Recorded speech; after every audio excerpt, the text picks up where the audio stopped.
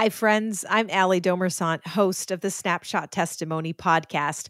This week's episode is a tough one, but good. It hits at the heart of one of the most difficult questions that I think we all wrestle with. What do I do when my most desperate prayers seem to go unanswered? My guest is author and speaker Vaneetha Risner. Now, she's gone through unimaginable pain, the death of a child, the loss of a marriage, and she lives with life-altering health challenges. But God's given her a unique perspective on how God uses suffering as a gift. Yes, she calls suffering a gift. There are no pat answers or cliches here, just a really raw and honest perspective that is going to both challenge and inspire you in whatever season you're in. Now, we're going to pick it up with a moment in a conference room when Vaneetha was sharing her story with other mothers who'd lost children of their own.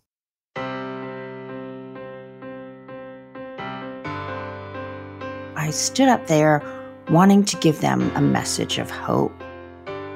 And then I started telling my story. And I remember saying to them, I begged God not to take the life of my son. And all of a sudden, I was transported back to that moment. And as I was looking at their faces and thinking about the pain that I felt in that moment as I was begging God to do what I had asked, I just remember this sense of fear that sort of came over me, like, what is going to happen in this moment? And, I had thought through my talk completely, but in that moment, I was transported back to that minute.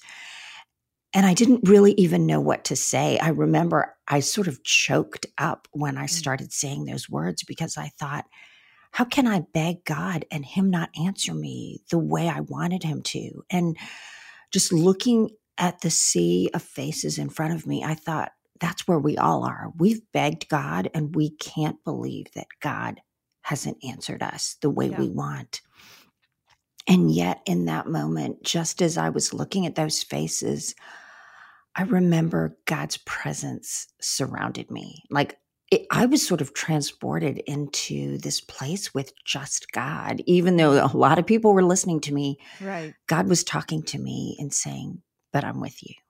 But I have been with you through all of this. And I am going to use it, and I am using all of these things that you don't understand now, and you may never understand, in ways that will one day blow your mind. And that changed everything for me. I mean, it changed me from this place of really tears in front of a group of people I didn't even know to this sense of joy that they even commented on later. Like, wow, we saw you change. Even as you were speaking, feeling our pain, feeling your pain, and then finding the presence of God in the midst of that. What are key moments in your life where you can remember begging God? Yeah. Well, after my son died, as I mentioned before, I begged God to save the life of our son, and he died. And I remember begging God in the car months after he died to draw near to me because I had been so angry, so distant from God, and really I didn't walk away. I leaned away. I didn't even turn away, but my Bible was unopened and I had more questions than answers and didn't really want to go to God with them. And I begged God in the car, just help me. That's all I said. I need you. And God filled my car, filled my life with his presence in this unmistakable way. And it wasn't this huge, eloquent prayer. It was, help me. I need you.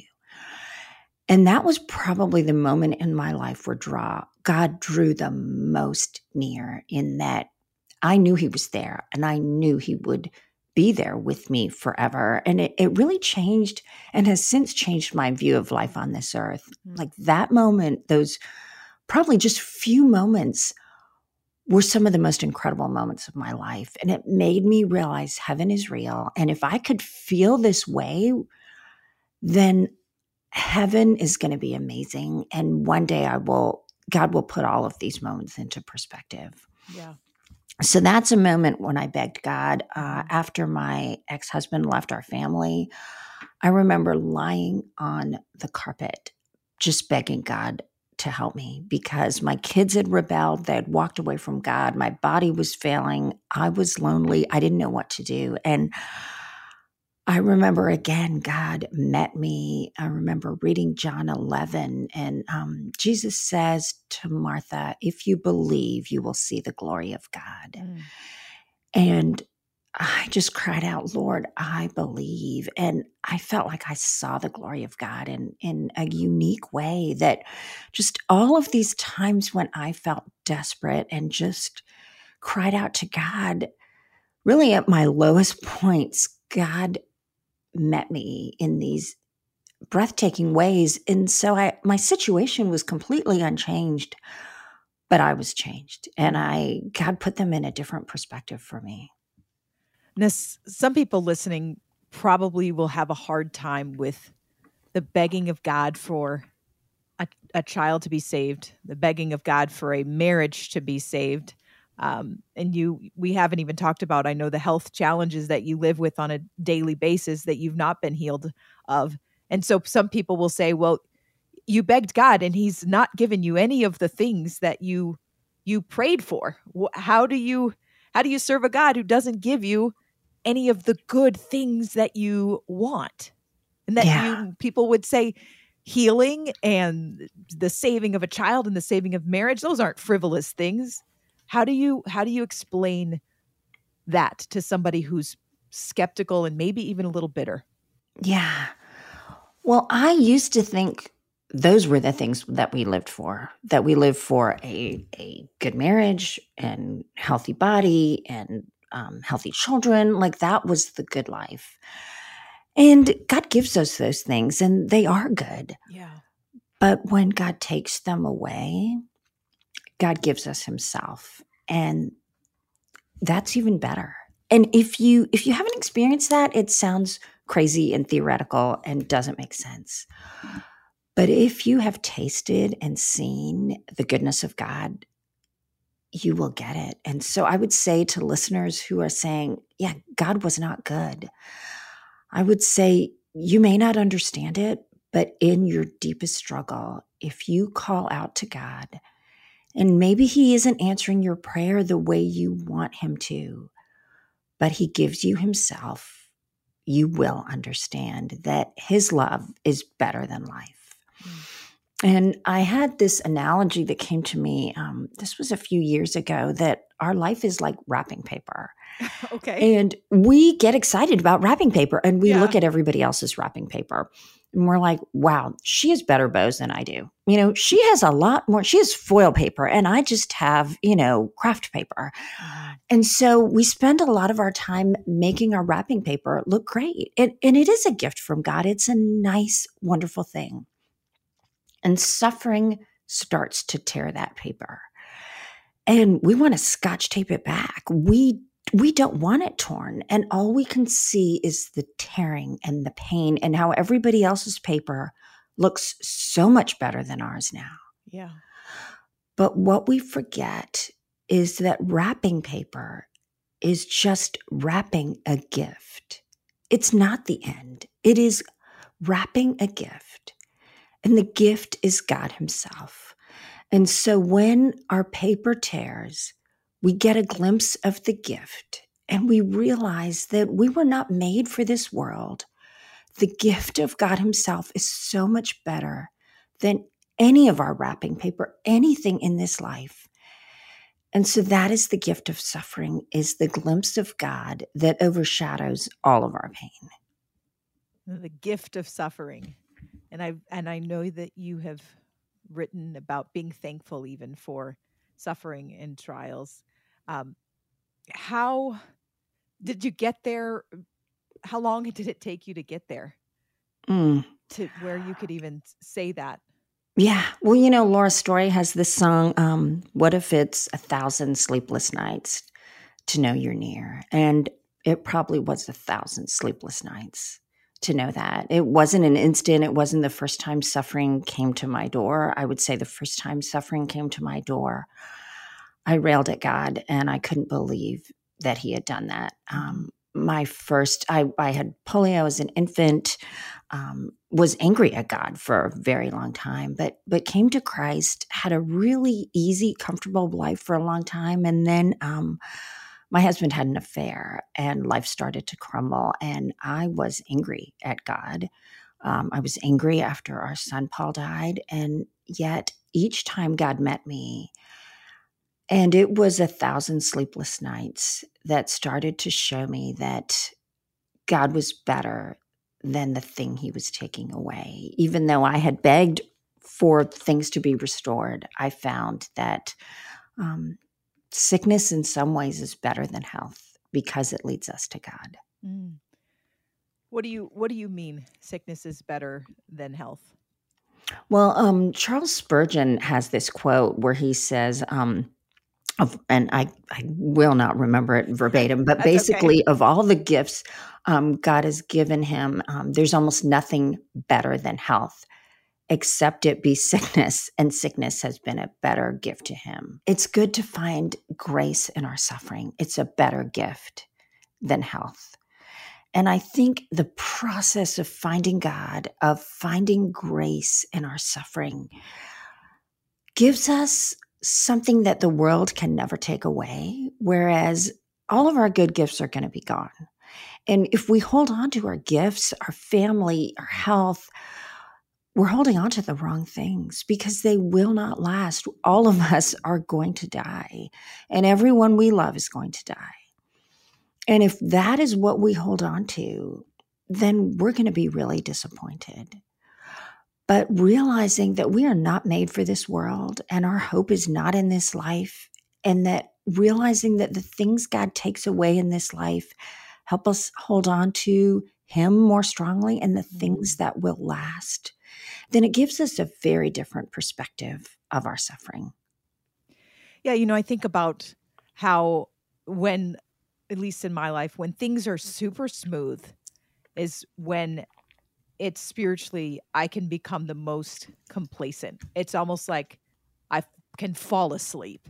And then the minute a trial comes is when I'm all of a sudden, I am so aware of my need for God. And my need for God was not any more than it was when things were smooth. But I mean, that resonates with me because I know that I am prone to fall asleep a little bit.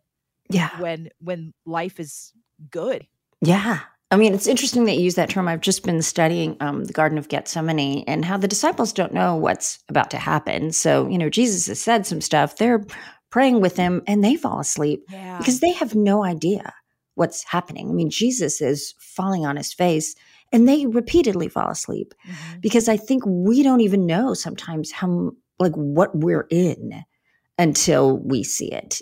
After that, then they see what was happening. And I think we do fall asleep. I fell asleep for 10 years after I was a believer, and life was so easy. I mean, I got into every grad school, got every job, met and married a classmate. Like, life was great. And my faith was dull. I thought I had the Christian life figured out, which sounds wild. But I thought, oh yeah, you read the Bible, you sometimes get something out of it, you read a devotional, you pray. If you don't get to prayer, that's okay. You just kind of, believe you're saved. And I thought that's all there was. And I remember thinking, it's kind of boring, but it's good. I mean, I'm glad I'm saved. And then when suffering hit, I realized the Christian life was so much deeper and so much richer than I ever imagined. But I didn't know when I wasn't suffering because I didn't need God. The things of this world made me pretty happy. Wow. So what would you say, kind of the flip side, to somebody who's listening and they're almost afraid, like, well, life is pretty okay for me right now. Do I certainly don't want to wish for pray for bad things to happen so that I can kind of get to this level with God. Like, what do you do when God has allowed the waters to be pretty still? Yeah. Well, I would say trust him. I have never known anyone whose entire life has had still waters. That's so true. So enjoy this. This is a gift. This is a season. Press into God ask God to give you a passion for him. I think that's a prayer God longs to answer. And I didn't do that in the years of abundance because I didn't know to, but I do that now. And it's not like I think, okay, God is going to give me suffering, but it is a way. God loves to answer our prayers, and it's a great prayer is give me a passion for you. Open my eyes that I would see your word. Help me delight in you. I think we don't ask God for what we want that way. We just assume that God's going to do that. And he does do that in our lives. But I would say ask God to grow you. Ask God to give you a deep faith. I know that people listening who are in a season of suffering are probably the ones who you want to speak to, because, I have someone close to me now who's walking through a season of deep, prolonged suffering, and it can be so hopeless. What do you say to the person who feels totally abandoned by God and who doesn't even feel like praying? What do you do? What's the kind of the first step to even begin to get to the place where the Lord has brought you? Yeah. Oh, so many things. I would say God is holding you. You don't need to hold on to him. He's holding you. I would say call out to God and lament. Pull out the Bible, even if you don't feel like it, and read Psalm 6, Psalm 13. Read a psalm and see how the psalmist complains to God. God invites our complaint. I used to think that I couldn't tell God how I really felt. And when you open the Bible, the psalmists work out their problems with God. Yeah. And they don't turn away. They turn to God and say how they feel. And that is what draws them back to God. And so I would say, tell God everything and tell God anything. And if you don't feel like even talking, just say, help me. Help me to want to. That's a simple prayer, because sometimes I don't want to either. I get that. And, my mom used to say, if you can't say anything nice, don't say anything at all. And we say that to God. Like, I don't have anything really good to say. Yeah. So we need to just say, God, I don't know what to say. Help me want to. And God will answer you. And open the Bible even when you don't feel like it. Read the Psalms. Look at Psalm 6 or Psalm 13, Psalm 42, 142. There's so many Psalms that speak of the way we feel abandoned in our suffering, and they show us the way back to God. So I would encourage your friend or anyone who's listening to do that and trust that God is holding you in your pain. Snapshot Testimony is a Moody Radio podcast and short feature. If you enjoyed today's episode, I'm going to ask you to do something. Would you take a moment and write a review? I would love to hear from you and hear how these stories are helping you. You can also find us and connect with us on social media.